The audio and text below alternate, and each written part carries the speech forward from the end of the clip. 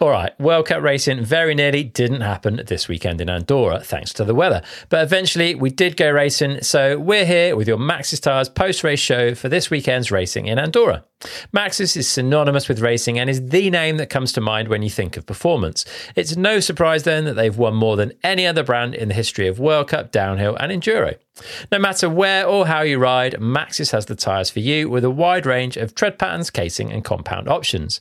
Personally, I'm running the DHR2 Max Terra Double Down on the back of my enduro bike, paired up with the Assegai Max Grip up front using the slightly lighter Exo Plus casing. The downhill bike then has DHR2 front and rear, both with the DH casing and with their super grippy Max Grip compound. Both setups are working awesome for me. You can check out the entire range of Maxxis tyres over at maxxis.com and find the tyres at your local Maxxis dealer. You can also give them a follow on Instagram where they're at Maxxis Bike.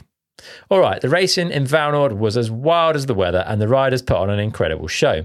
Let's dig into what went on. Who excelled, who struggled, how much did the weather impact the results, and much more. So without further ado, I'm joined by Nico Mullally and Ollie Morris for our Maxxis Tyres post-race show for the 2023 Vallnord World Cup. Okay, well, Andorra nearly was the race that wasn't. We've had some pretty insane weather through the valley over the weekend, but luckily we did go racing and there's plenty to talk about. So I'm joined, as always, by Nico Mullally and Ollie Morris. Nico, we'll start with you. You came over to Europe for World Champs and then headed back to the US, and you've made the decision not to come over for this 3 races back to back. Just talk us through briefly, like the thinking behind that decision. Yeah, I raced the Worlds at Fort William and was obviously really excited to be back racing. I made the team for the U.S., so I wanted to go out there and give it 100%. And I learned a lot through the weekend. I learned that I need to put some more muscle on my left leg. Coming back from a broken pelvis, I'm learning a pretty tough injury to come back from, and the muscle doesn't come back as quickly as you lose it. So I thought that, if I want to end the season on a positive note at Snowshoe and Mount St. Anne, I thought I would be in a better spot to do that if I was able to train day after day. As a lot of other racers will know, if you go to race every weekend, you're pretty much racing and then recovering. There's not really an opportunity to make progress with training. So if I went to Europe for a month, I just wouldn't really have that opportunity to get stronger and gain the muscle I need to. So, I pulled the plug on doing those races, and I think it's the right move. And if I can use this time to just be ready for the last couple and end on a positive note, then I think it'll be a good way to play my cards this time. Yeah, and you went to a local race yesterday as well, Nico, hey, to keep sharp, I guess? More so just to ride a different track. I've been riding our downhill track at Rock Creek so much that I was kind of getting bored of riding the same course. So, normally 2 or 3 days a week I'm riding downhill, sometimes more if I'm testing things for the bike, but at least for training, normally there's 2 days a week of riding, and there was a local race about 2 hours away. So I thought it'd be just a nice way to go ride a different track, and with other bikes on it, it's better than just being the only one out there. So I watched the World Cup from the chairlift. I watched the women's race from the chairlift on the way up, and then took a break and watched the entire race from the parking lot of the bike park. So that was pretty cool. Good effort, man. And Ollie, you've been managing to find a little bit of time for a family riding holiday. Hey, how's that been? It's been amazing. Yeah, we've been out here for a couple of weeks now. Before I go to Ludenville this week coming, and it's been awesome. My son, who's 12, we've been he reminds me of how being young and playful is the best way to progress your riding. So he's made me learn a suicide no-hander onto an airbag this week. He's made me he's made me, even though I'm a coach, he's really made me re-look at myself, even though obviously I'd like to hope I'm helping him. But it's been a lovely week. So, but equally looking back to getting back to the team this week in Ludenville. Nice one, man. Well, before we kind of get into the racing this week, there was something going on, which I think we should talk about, and that was Adam Brayton Gate. So I guess I should explain the situation in case people either weren't aware of it or didn't quite understand what had gone on. So Adam Brayton obviously is effectively like a privateer. He's not on an UCI elite recognised team, but he's sitting, or was sitting, 55th in the World Cup overall, which you would think means he gets to go and race the World Cups.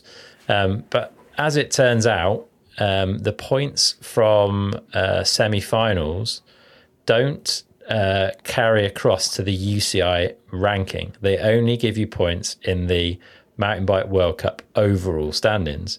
So I think it's a 40-point cutoff that you need to be able to race a World Cup, unless you're either on an elite team or have a national jersey. And the points expire, I think it's after 12 months. So you have to always have 40 points in your locker to be able to go racing. And unfortunately, Adam realised, I think quite close to this batch of World Cups, that he had some points that were expiring. He wasn't actually going to be able to race. He went out to Euro Champs, I think, to try and get some, but ended up flatting and meant that he couldn't do it, which kind of sucks, right? Like, he's 55th in the World Cup overall. You know, he's made every semi-final so far. He's doing it basically, as far as I know, kind of out of the back of a Sprinter van, and making it work. And, you know, he's a fan favourite. A lot of people like to see him ride. And it feels kind of wrong that, you know, okay, world champion, but he can turn up after 2 years away and enter the race because he's on an elite team, has that elite team status. Nico, I'm interested to hear your thoughts on this. It feels like to me anyway, it feels like the balance in the way the points are being allocated is a bit off. Yeah, it's a tough situation. I think almost everyone would agree that there should be an opportunity for Adam to have scored the points to race.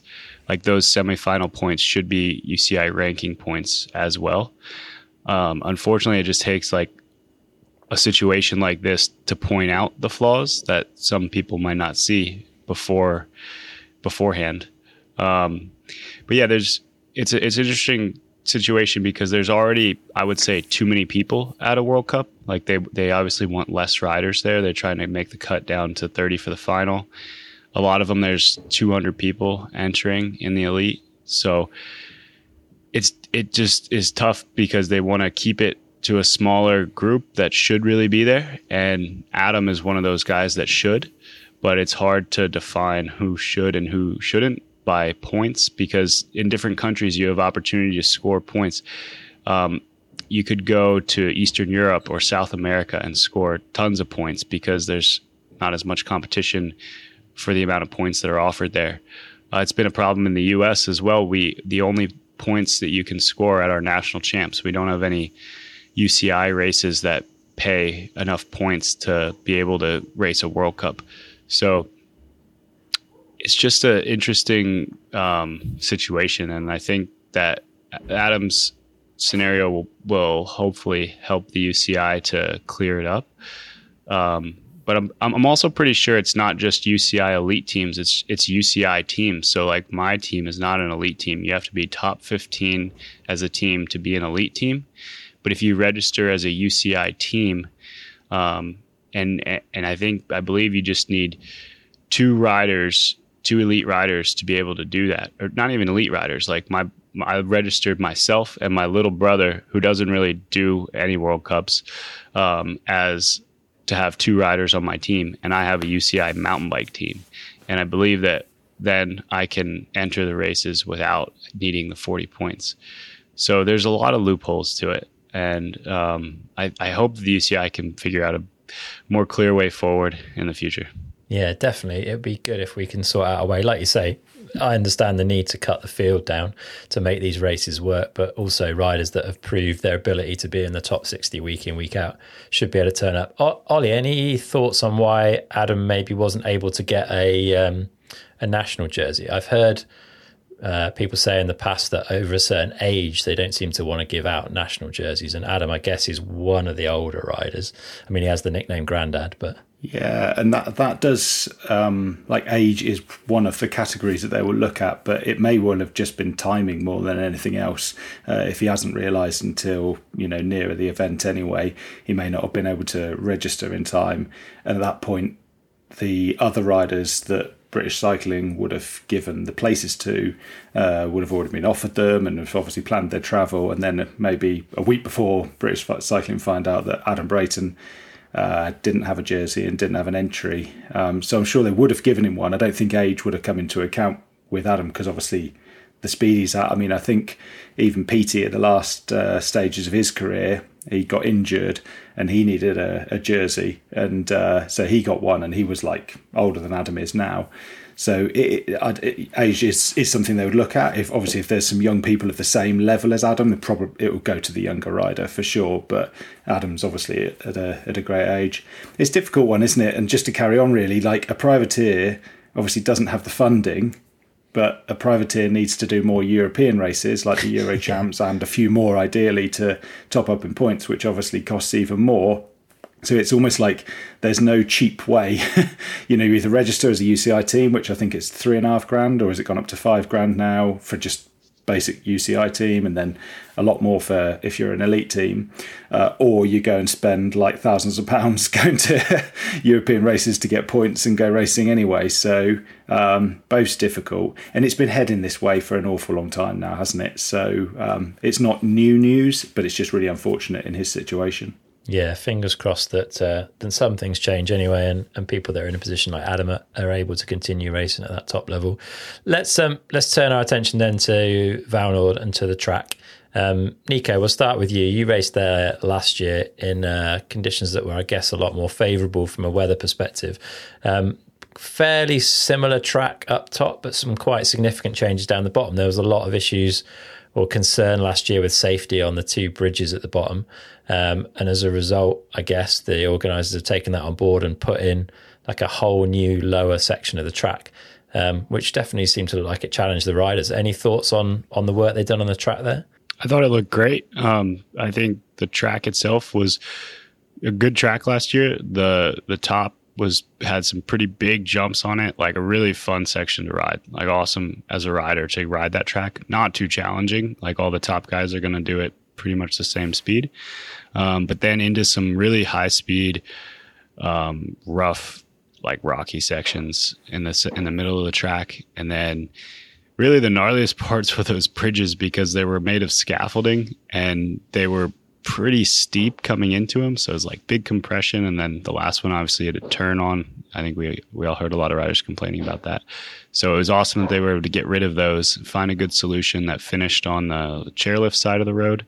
And it looked like from the head cams and all the coverage online, it looked like it rode really well. Like good technical challenging track, like no huge feature or like make or break section, just like some challenging, pretty steep turns, a lot of rocks and roots coming out as the track broke down. So no, it's a good one. I think this track, it's fairly short, or maybe it feels like, I guess time wise it was still 3 minutes or close to it, but it's a track that feels a little bit shorter because it's pretty fast and one line, and the top of it isn't so much to separate riders. So it's one that when I've raced it, it feels like the times are always going to be super tight. There's not a ton of line choice. So it's like looking for those fine details to try to separate you. Yeah, Ollie, it looked like it did kind of boil down to a main line, but it seemed that there was some kind of room for manoeuvring like around the outskirts of that main line. Is that kind of how you see it? Yeah, and I remember it last year again. It was a track that became difficult because the pure speed you had to go down it, with times being tight, and with it, as Nico said, there not being like these massive features kind of thing, and like crazy high lines or like a Val de Sol type rock garden. It didn't really have that stuff. So it was just attack, and I don't even like using that word so much when describing downhill runs, but it definitely was one of those tracks that demanded that that pure speed, and I think that probably showed in the people that won it this year and the people that won it last year. It is that track where you just got to say, okay, wouldn't normally ride this fast, like through like such a tight section, or like even through a slight technical section. You wouldn't normally ride that fast, but you just have to. It was, and yeah, there were some little tweaks on there, but I think as you watch the footage back, even the people doing the creative lines, it didn't really pay off. There was a few, I think Dylan Levesque, I remember him trying some great lines in there this year, and it looked awesome, but it didn't actually buy him any more time. Maybe it made the ride down the track easier, I don't know, but it didn't buy him the time. So it's kind of sit in that line and see who dare go the fastest. Yeah, and Nico, it looks like a track that gets pretty physical, especially as it gets more and more beaten up throughout the week. And I'm guessing the altitude plays in. I heard Jackson on his track preview saying it was your breathing becomes like challenging pretty quickly into the track because you are so high. I think it's the highest start of the year at over 2,000 meters. Is that fair?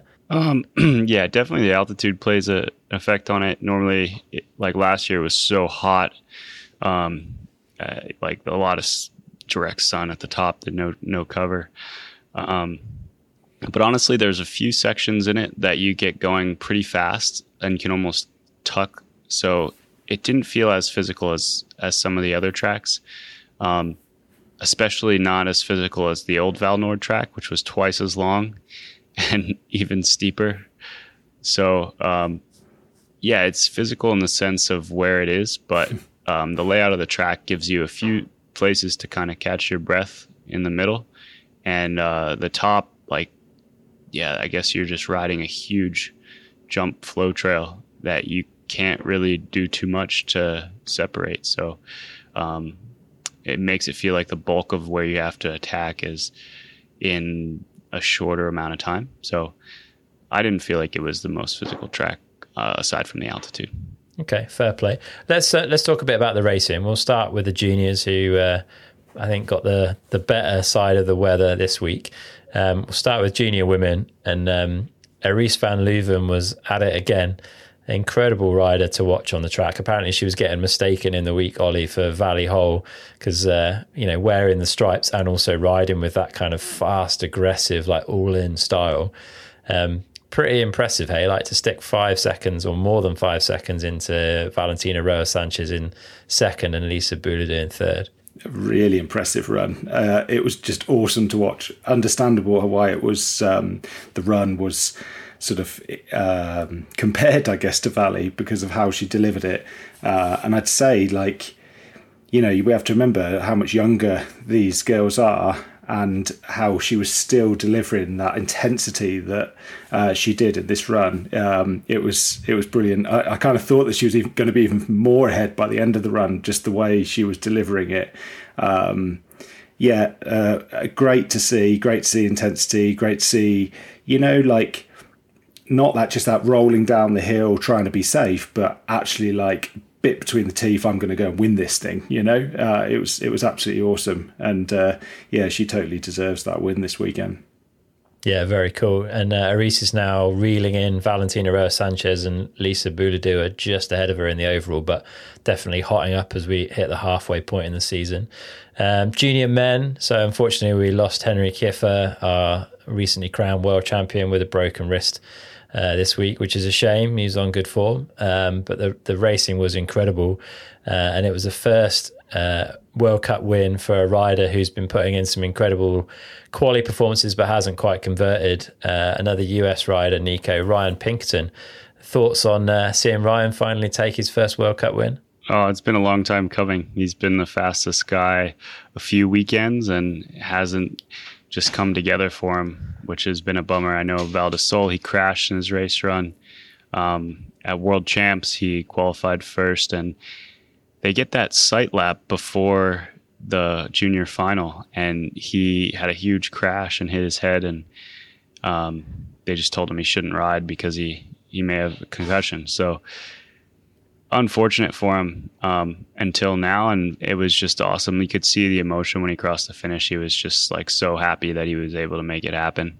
And yeah, he's a really nice kid, well deserving, and obviously I'm super excited to see the young Americans pushing that hard. So hopefully he can keep this ball rolling, and he's got a couple more chances this season. It's still quite a few races to go that he can convert to a couple more wins and hopefully carry it into elite next year. Definitely, yeah. And I think there was less than a second splitting the top 5 in junior men. So Christian Hauser in second, Nathan Pontvian in third, Evan Medcalf in fourth, and Bodie Kuhn in fifth. Like, those guys are fast and they're all on a pretty similar pace. It's going to be interesting to see how that progresses. But yeah, Ryan has closed the gap on Bodie Kuhn, who's still leading the junior men's overall. So that's going to be exciting to watch as we go on through the season. But we'll move on to the elite racing. And Ollie, I think, was this the first race this year where we've had time training? I don't remember time training until this race. And in terms of formally in the schedule, yes, it is. Yeah, it was. It's been. I think they've sort of tried it in a practice a little bit earlier on in the season, but it either never worked or it certainly wasn't communicated, and it was kind of there but not being used, or being used a little bit and not working in simple. So this was the first time it was actually like part of the schedule. I think the way they called it, they gave a Group B training in the afternoon as well. And in that, it said Group B live, and then they had Group A live, and that live is obviously with the timing kind of thing. So with that as well, they actually gave 30-second gaps from what I've been hearing. So they actually got a clean run, because I think earlier on in the year, people were like, well, we've kind of got this time training, but I'm catching somebody up anyway. And so it doesn't really help me as a rider. It doesn't look great to the fans and the media. So it was kind of not really useful for performance and not really useful for like getting excited in the build up for the weekend. So it seemed like the addition or that tweak to the schedule worked, and got everybody got out of it what they needed, I think. Yeah, do you think that's a useful thing then, Ollie? It's helping riders in that process of building towards a race run? Yeah, hugely. Yeah, I'm a massive fan of it. From in my role, I'm a huge fan of it because it gives you these data points where you can say, okay, so this is where that rider is, and each rider has a different call it like journey through time training, quali, now semis and finals, and some people need to, like Loris, definitely a couple of years ago, was really good at just going, right, I'm going to be fastest time training, fastest in quali, and then hopefully fastest in finals kind of thing. He was very good at doing those three. Other riders wanted a bit more of a progressive weekend, like Loic is a bit more kind of like, okay, I'm just going to wait and I'm going to peak on the finals. So I think there's different sort of, like I say, journeys to that. So yeah, it's really useful for the rider and coach's perspective.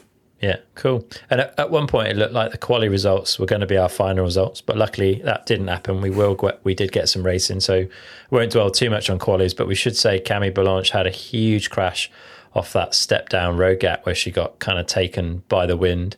I think Abby Hoagie maybe had a similar crash but got off a little bit lighter. The team reported earlier in the weekend that there were no breakages, but she was pretty beat up, so just want to wish you, Cammy, all the best for your recovery, and hopefully we'll see you back on track soon. No one likes to see riders out, especially not when it's kind of out of your hands in those sort of situations. So yeah, heal up quickly. So yeah, I mean, race day and quali day were a bit crazy with weather, right? We had this big storm forecast for race day, so the organisers pulled the schedule up super early with practice starting at 7:30 in the morning. Which meant, I guess, somewhere around a 5 a.m. start for a lot of the riders. It's not the best way to start a race day, I guess, Nico, is it? Not many people are used to getting up at 5 a.m. and catching a gondola up in the dark to get ready to go ride. Yeah, it's definitely not your normal routine. I think a lot of riders, they like to get into their race day routine, and especially if you have something that works for you, you feel like you can focus more when you're able to kind of go through your check your boxes, do your normal morning routine, get to the truck, do your practice, and that helps you to build to your final run. And when the schedule changes, everything kind of gets turned upside down. But the good thing is that everybody was in the same boat, so everybody who you're competing against was also had their routine turned upside down. So I don't know. I personally always kind of liked it when things were different, because it sort of equalized things and threw something different into the mix. But I guess the guys that had it down and had their routine polished definitely don't like that. They want to race as consistently as possible. Yeah, and to add insult to injury, I guess they had that morning practice session in what looked like pretty good conditions. And then just as the women were heading up for their race runs, the heavens opened again and racing was put on hold with an announcement coming around midday. And we did get going again mid-afternoon. We had another, I think, short practice session and then the racing. I'm guessing that's, like Nico alluded to, Ollie, that's going to mess with some people's heads, right? You're not quite sure where you're at. It's like, okay, well, it's go time. Oh, it's not. We're back. And like, trying to keep energized throughout the day must be pretty challenging, also I guess pretty tiring. Yeah, from a motivation perspective, like when it's sounding like at one point the race was off, and I'm sure people were looking at their own weather reports and thinking, well, based on what I'm seeing, it's off as well. So, the riders going through that mindset of like, okay, we're done, it's fine. We're, almost settling on that quali result already, kind of, mentally putting their bike in the back of the truck, like packing up kind of thing. And then suddenly it was like they had that turning point where it was back on. And even at that point, I actually had a call with Brooke, I think, about that point. And he was kind of like, yeah, but Ollie, the wind looks like it's picking up already. So even after they'd agreed that it was going to be back on for the afternoon, there was a lot of signs that potentially that was going to be cancelled again. So you've got like you're assuming what's going to happen. You're trying to judge the weather. You're obviously looking for the UCI and the organisers' updates. It's quite tumultuous mentally. It's quite a tumultuous time. But as Nico said, it's the riders who can actually say, okay, well, look, we're off our normal schedule here.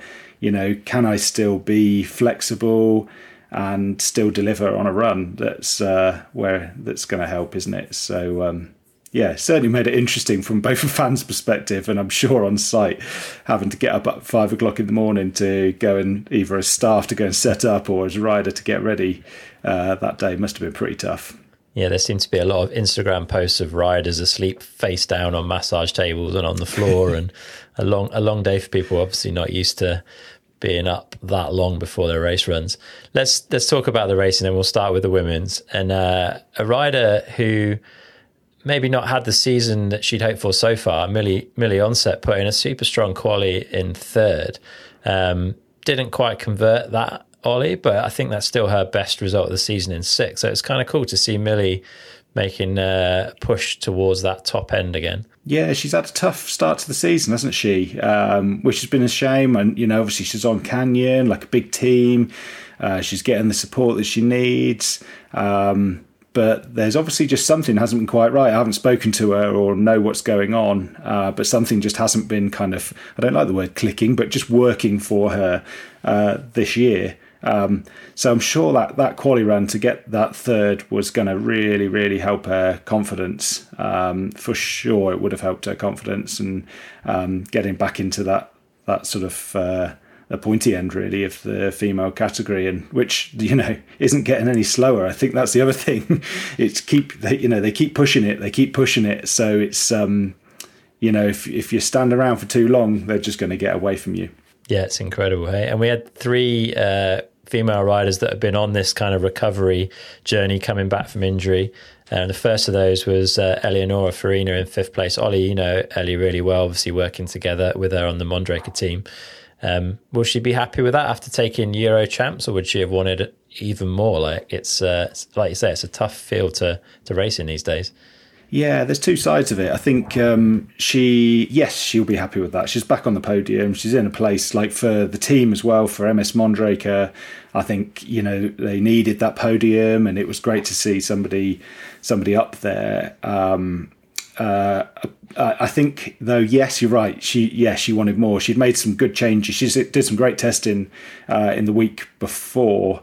I think actually, the week before the Euro Champs, made some good changes to her bike, which, as we know, is obviously still in proto. So there's a lot of kind of, ongoing development with the bike. She made those changes. She felt more comfortable in where her weight was on the bike. And that's why I think she went out and won the Euro Champs, and she won it quite confidently. So when she came to this one, I think she was, she was hoping for more for sure, but fifth, you can't complain again in that field. And it's a season starter for her, isn't it? So, yeah, would be good to see where she goes next with it. Definitely, yeah. And Nico, the other two riders in that mix coming back from injury, Tani Seagrave and Marine Cabarrou in third and fourth. Looks like both of those riders back on the sort of form that we expect. Both looked super good on track all throughout the week. I heard Marine say she made some mistakes in her race run and maybe wasn't super stoked in it, but was ultimately happy with where she ended up. It's cool to see both those riders back. Yeah, definitely. Like you said, for both of them, Marine's been every race building or consistently right there on the podium. So that's got to be confidence for her going to the last part of the season. And then the next two races in France too. So she'll be stoked with that. And how cool is it to see Tani back on the podium? I know she's had such a rough past year or two. So yeah, third place is like solidly on the podium, and she must have been so happy with that. Yeah, very good stuff to see them back.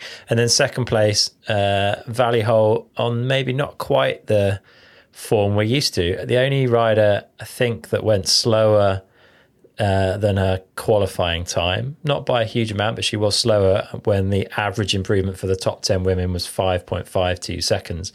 So most people were fine in 5 seconds. Valley lost a little bit. She talked in some post-race interviews, Ollie, about kind of struggling with the day a little bit, feeling quite fatigued, like it being a long day. And maybe that shows in the split. She was kind of up there, but then 8th in the final split was, I guess, the final nail in the coffin to put her. But having said that, she's still second, which is incredible. Yeah. The better you do, the better everyone expects you to do, don't they? So I guess the fact that she's winning pretty much everything at the moment is meaning that we're almost like, oh, all right, second, like not good enough kind of thing, when it totally is, isn't it? But you're right, she was fastest at sector 2. Only by a little bit on Nina, because Nina was so strong on that first sector with the big jumps and berms at the top. So yeah, Valley was fastest there, and then just slowly, I didn't see necessarily any major mistakes. It seemed like it was almost just creeping slightly back on her speed, her track speed on those final sectors.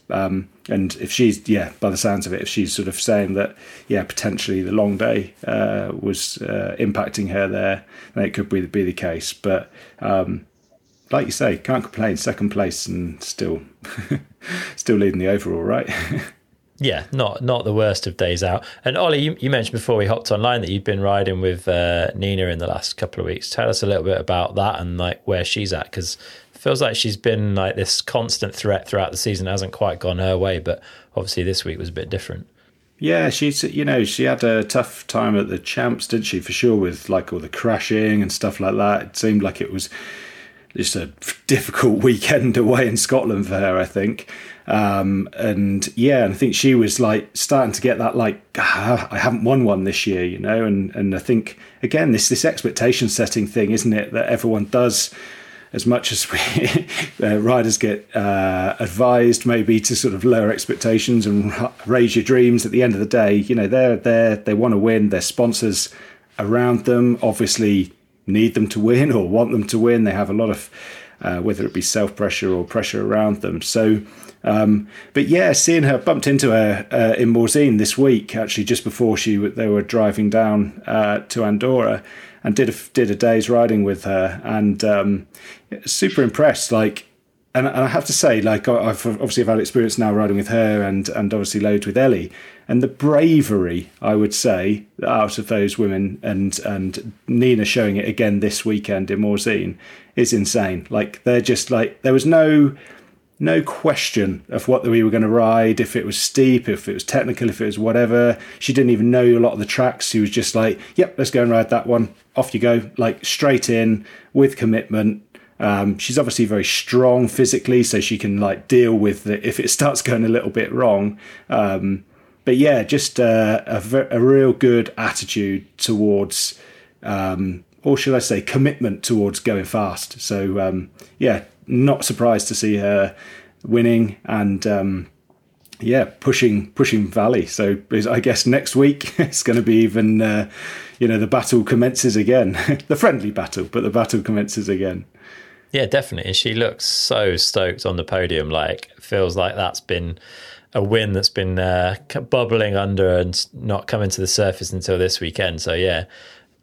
And again, we see riders when they get that win and the confidence tips in, Nico, it can make a real difference. Hey, like just that one win can tip them into feeling and approaching weekends differently, and the results kind of starting to go in their favor. Yeah, I mean, we saw that with Valley, how the momentum got rolling, and maybe we'll see that with Nina now. And if anything, it's going to be exciting racing to watch these last couple of rounds. Definitely, man. Well, let's move on. Oh, before we move on to the men's, I guess we should also give a quick shout out to Louisiana Ferguson in 7th there, backing up a solid result from world champs as well. So it's good to see her, consistently sitting inside that top 10, an exciting rider to watch, and looked lit towards the bottom end of the track as well. So excited to see more from Louisiana as the season progresses. So yeah, we'll move on to the men's, and it was, I think Win phrased it in Win TV as a race of 2/3. We didn't quite really get a full race under fair conditions. Like the rain definitely played a role, as it has to some extent in quite a lot of the racing this season. Unfortunately, we've had a lot of finals sessions that have had some amount of impact from the rain, but it's a mountain sport. These things happen, and I think, Nico, as you've alluded to in the past on here, sometimes that goes in your favour and sometimes it doesn't, and maybe that over time kind of evens out. But it was definitely a bitter pill to swallow for some of the riders this weekend.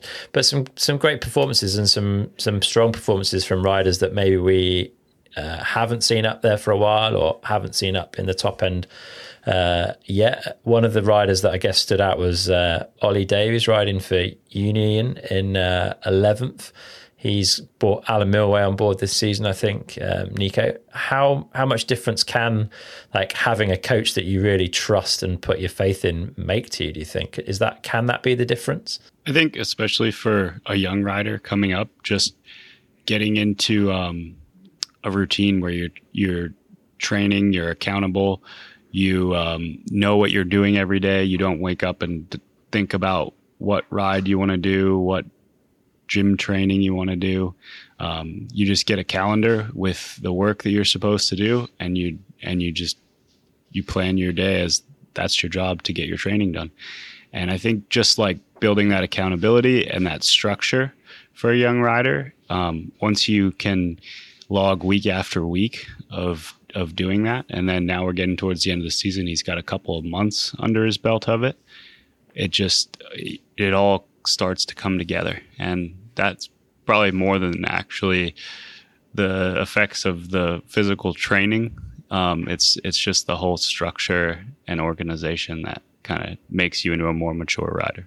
Yeah, that makes sense. And we some other young riders finding their way into the top 10. So Oisin O'Callaghan in 9th. It feels like he's really been building this season, and it's cool to see him back up there. Luke Myersmith, Ollie, that was his first downhill World Cup of the year after breaking his collarbone earlier in the season. Pretty impressive to see Luke straight back on the pace in 8th. Yeah, really impressive. He was flying here last year as well, wasn't he? So he clearly has something he quite likes about the track.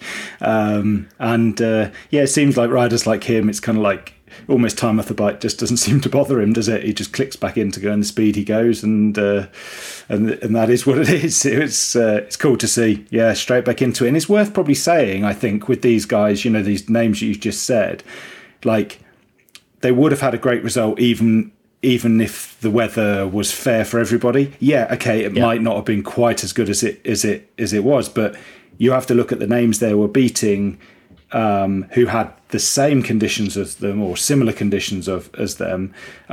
So yeah, okay, sure, your Brunis and Loris and a few of those guys, yeah, they may well have been ahead, but Ollie, Oisin, Luke, these guys would have still been in that top 20 or in a really solid result.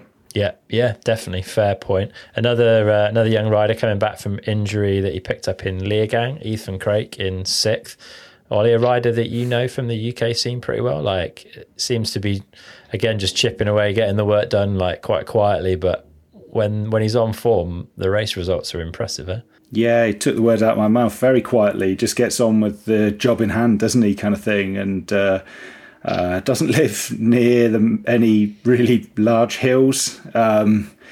He's, I think I remember like way back in the day in junior and youth and stuff, he used to post times like in Rogate and these sort of small hills that like were the same as like Bernard Kerrs and those guys. So he's shown that he's had the speed. But I think you have to remember, we have some riders like Jordan and Jackson that do enter elite, and I mean, very few, but enter and even start winning like those guys. But you've got to remember, it does take a normal career. It takes a few years to settle into the elite group. Even Finn Isles, he's been around for so long, it seems now. And, it's taken until this year and the last couple of years where he's really showing his speed, showing his maturity, showing the whole kind of racecraft package. And Ethan's another one of these, as he's getting older, as he's getting the right support, along with the amount of talent he's already got and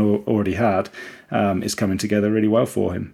Yeah, it's good to see. Nico, let's talk about some of these podium riders.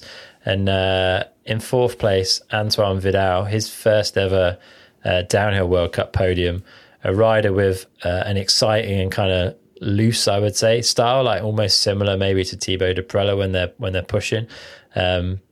Cool to see Anton take that fourth place. He seems to be focusing maybe a bit more on downhill this year. In the past, he's done a bit of enduro as well. Yeah, for sure. He definitely has that aggressive style where he goes all in. His runs are exciting to watch. He always hangs on to him. You don't normally see a big wreck from him, but he looks from the computer screen, he looks out of control. But no, I was surprised, honestly, that was his first podium. When I read that, I thought he'd had one in the past or two. I don't know. Just the speed he goes. I was like, oh, is that his first one? So, good for him. I'm sure it won't be the last. And another one of the Frenchies that'll be excited for the next two races. Yeah. Watch this space for more from Antoine. Go on, Ollie. I was just going to say, you said about his speed. I was just looking his speed trap. He was fastest through the speed trap was 61.473 k's an hour, which if you compared that to, say, Finn, who was just one place ahead of him, Finn was 56.6. So, like, considerable speed through the speed trap. He doesn't ride with fear, does he? He's and as Nico rightly said, he gets away with it. And that speed trap, too, is a trail. It's like the one at Mount St. Anne is down the ski slope, and this one's on a single track. So it's pretty gnarly to be going that fast on this track. It's pretty ridiculous. So, his first World Cup elite podium, stood next to a man on the podium who took his 85th World Cup downhill podium this weekend, Greg Minnaar, a local to Vallnord as well. So had a lot of support out there. Greg Minnaar, he's had a rough season so far. There were some changes in the setup at the syndicate, I think. So he had Tom Duncan as mechanic this weekend. Not sure if that made any impact or whether it was just like something they decided to switch up. But again, he looked good all weekend, Ollie. Hey, like good time training, clearly had the pace, looked comfortable on the bike, and was so close to taking the win. To be fair, I have to say, even during Fort William, it was like Greg's back. When we were watching at Fort William, I was like, oh my God, he can't win another one. Like not in any bad way, but just thinking like, like at what age should you stop winning world championships? Like it's getting to that point now, isn't it? And to be only 0.1 off the win this weekend, it was insane. He's clearly back. I don't know, if anything, probably having a different mechanic might have been a bit almost harder for him, like to just roll straight into that situation this weekend. So that's something to change how he's communicating, how they're working together. Like I almost don't think that would have been a benefit, to be honest, like straight away, because of the relationship side of things, even though obviously he already knows Tom. But yeah, to be point one off the win, I'd love to speak to him and see whether he's like happy he's got his a podium again and happy he's shown the sort of winning speeds, or whether he's a little bit gutted that maybe point one he'd have done it. Oh, Nico, have you already spoken to him? No. I watched in the interview after the race. He said, it's really nice to be on the podium, but when a guy 20 years younger than you comes in 0.1 of a second faster, it's hard pill to take. But just watching his run, he looked so good on the bike this weekend. And like in sections, he just visibly carried much more speed than any of the other riders. There was like where it started with a new section and they hit the big open turn that Colby crashed in when it started raining, into the right berm and then over that triple thing. Like Greg's speed that he was able to carry around that turn and across the flat was visibly faster than all the other riders. So, it was awesome to see Greg like playing to his strengths and able to capitalize on this stuff that he always has been in the past, after such a rough season, to turn it around and make it happen again.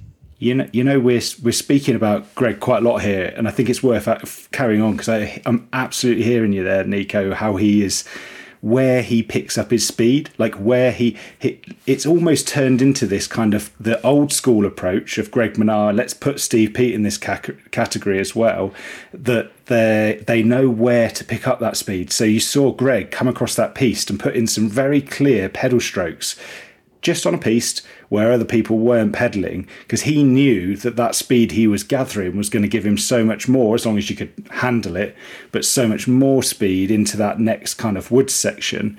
Whereas it seems like the newer approach of the younger riders coming through, as we've already mentioned, Vidal, and as we're about to speak about in Prella, like the newer approach is just, I don't want to say gung-ho, but it's definitely more wild, isn't it? And just sort of dealing with the speed that you've already got, rather than Greg knows exactly how to carry the speed and where to carry that speed. And it almost looks a lot easier. Like if you were from the outside, you say if I had to sit on the back of one of those bikes, I think I'd rather sit on the back of Greg's bike for the ride down than I would maybe De Prella's or Vidal's, in terms of you'd feel safer. So I think it's really interesting. It's definitely there's many different ways to get down the hill. On that theme of average speed, I guess I think it's someone else that made that work for them this weekend was Finn Iles. I don't think maybe he was like super stoked on his riding or on his run.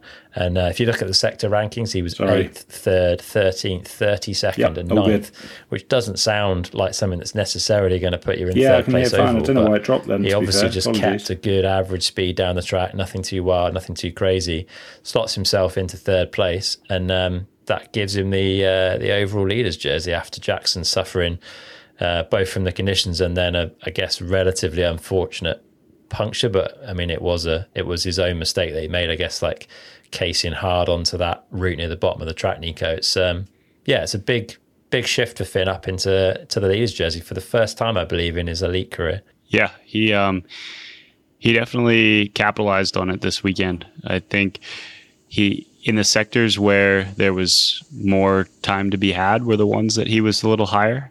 Like probably the sector that was 32nd place, he wasn't that far back time-wise. It's just a tight sector where all the fast riders are able to ride the same. But one question I had for you guys was, did they combine the points from the semi and the final and pay them all to the final? It looks like, from looking at the individual standings, that they only scored finals points.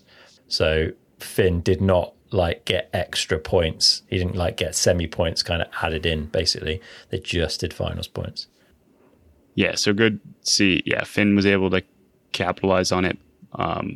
Maybe got a little luck from the weather, but nothing that was out of the ordinary points-wise.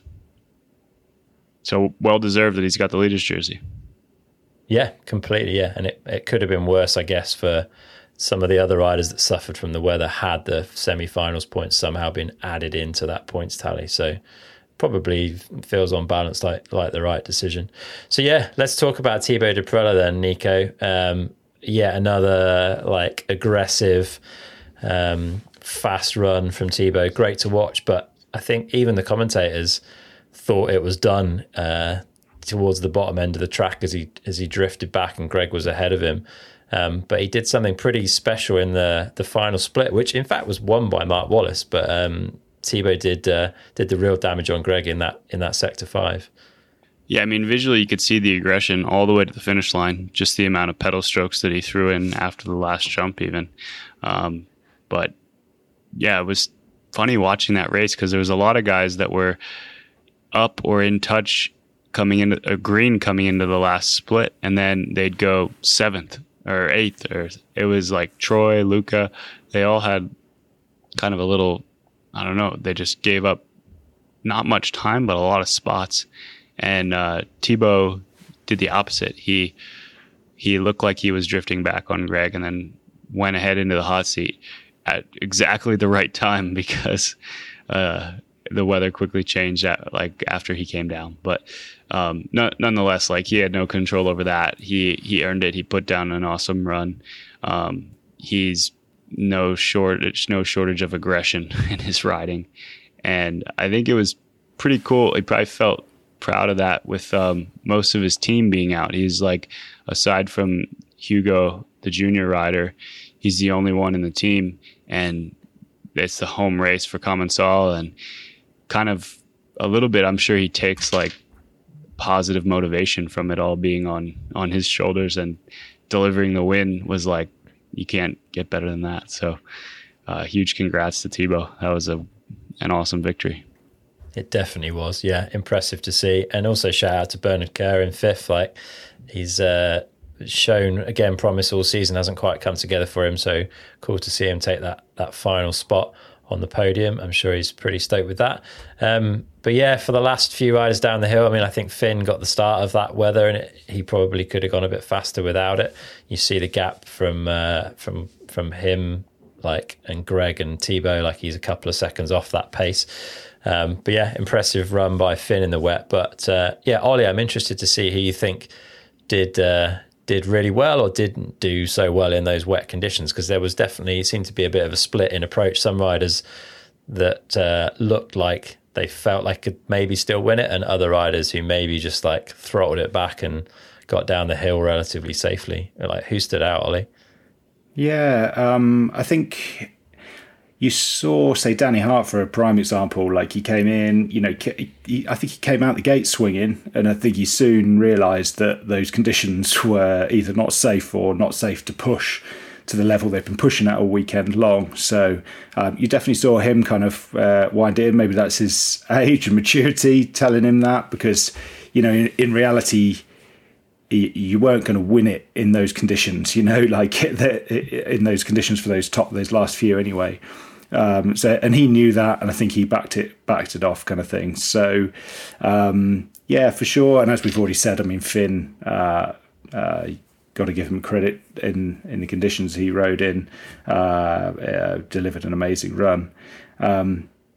Yeah, a side note, to be fair, to that question, Chris, and I was just looking a little bit more detail at the results there, but the juniors would have come in, junior men would have come in the top 10. Ryan would have come 8th or 9th, depending on the splits there. Yeah, I think 8th in the men's. So we've got to remember, and there was 2 or 3 juniors all on a similar sort of time, weren't they? So I think we spoke a lot last year, or, generally as fans and people in the industry spoke a lot when we saw Jordan and Jackson doing it, but we've got more juniors doing it again.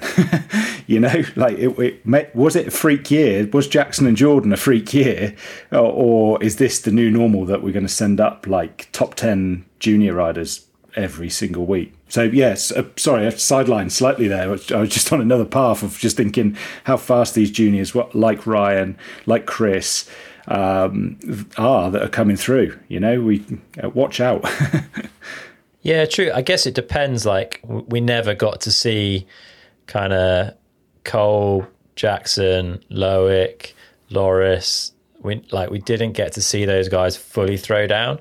And we've had this in the past at races where you're like, this time's incredible, it can't be beat. And then one of those guys just does something like breaks physics and does something insane and comes down and puts a couple of seconds into everyone. So I guess we don't really know where the pace was. There's definitely a few riders that stood out. I mean, Kolb, for saving that slide near the top, deserves a medal, and he seems to be making going very fast look pretty effortless at the moment. He's definitely on good form.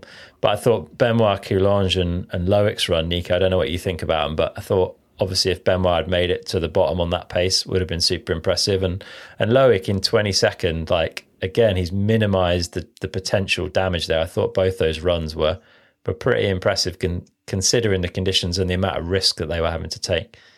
Yeah, I totally agree. Those were the two standouts for me. And Loic by far the most.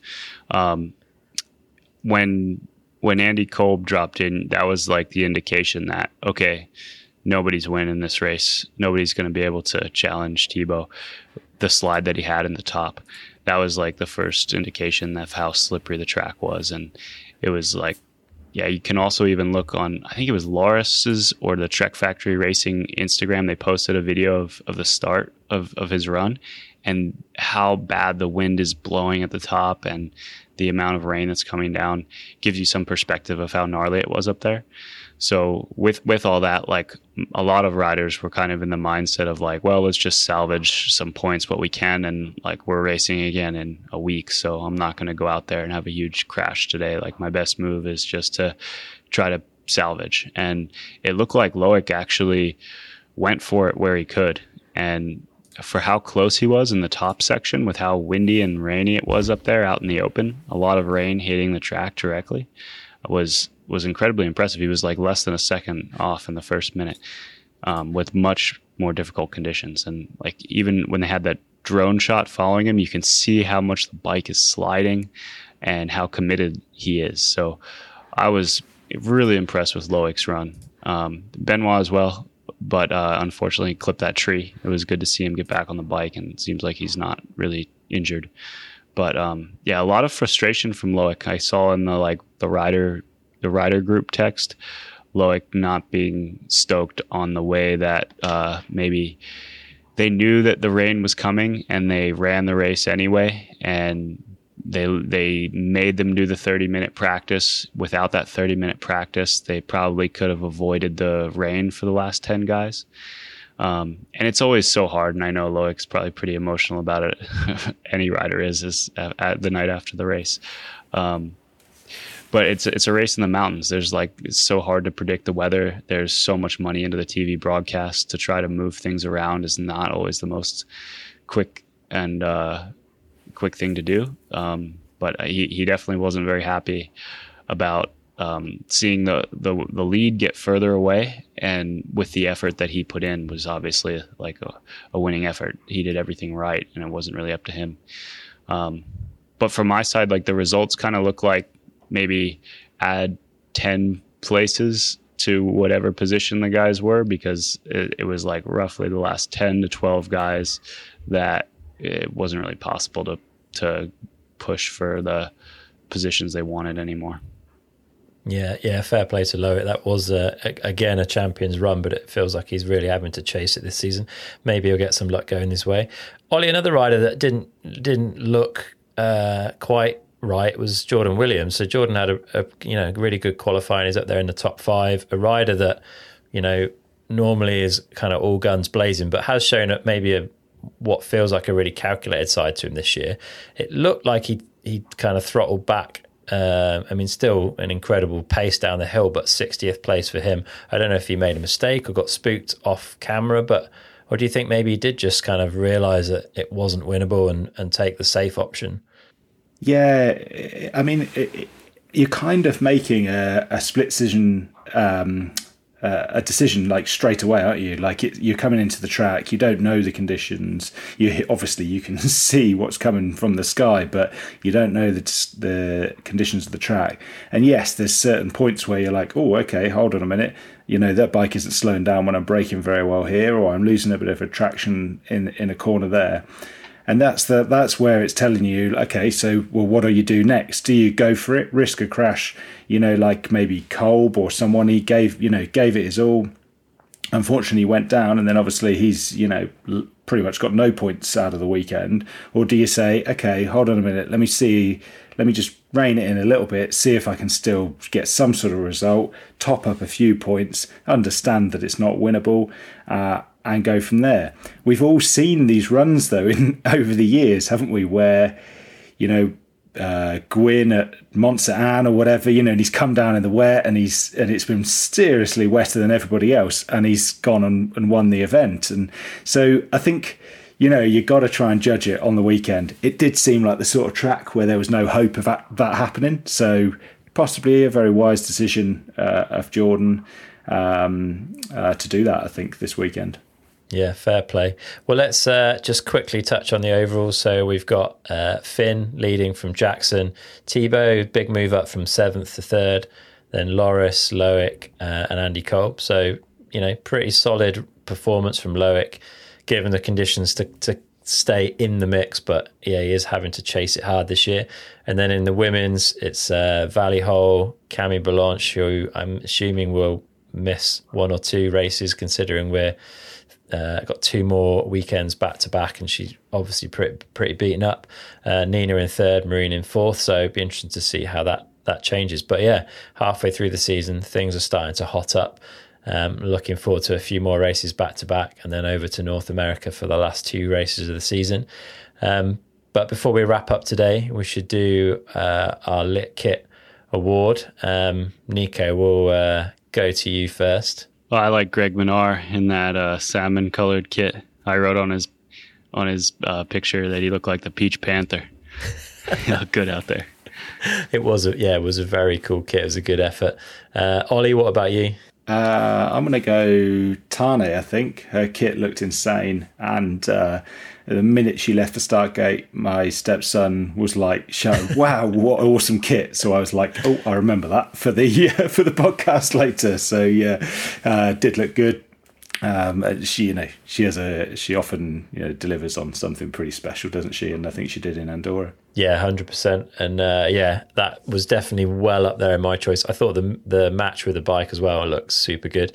But yeah, it's maybe a bit more low key, but I quite like that digital camo vibe that on the Canyon Factory Racing Troy Lee kit. I thought that actually was just a bit different and looked kind of cool. I think it's the best kit I've seen those lot in this season. So yeah, it was cool to see. But yeah, Greg's and Tane's kit also very, very solid efforts. So yeah, thanks guys. It's been a pleasure sitting down chatting about it. It was a pretty wild week of racing in the end, but I think Vallnord did deliver. Just a shame we didn't quite get everyone down in the same conditions, but fingers crossed for Ludenvier this coming weekend and Leger the weekend after that. And yeah, plenty of racing for the race fans. So yeah, thanks guys. Appreciate it. Cheers guys. Yeah, thanks a lot. We'll see you guys next week for another one.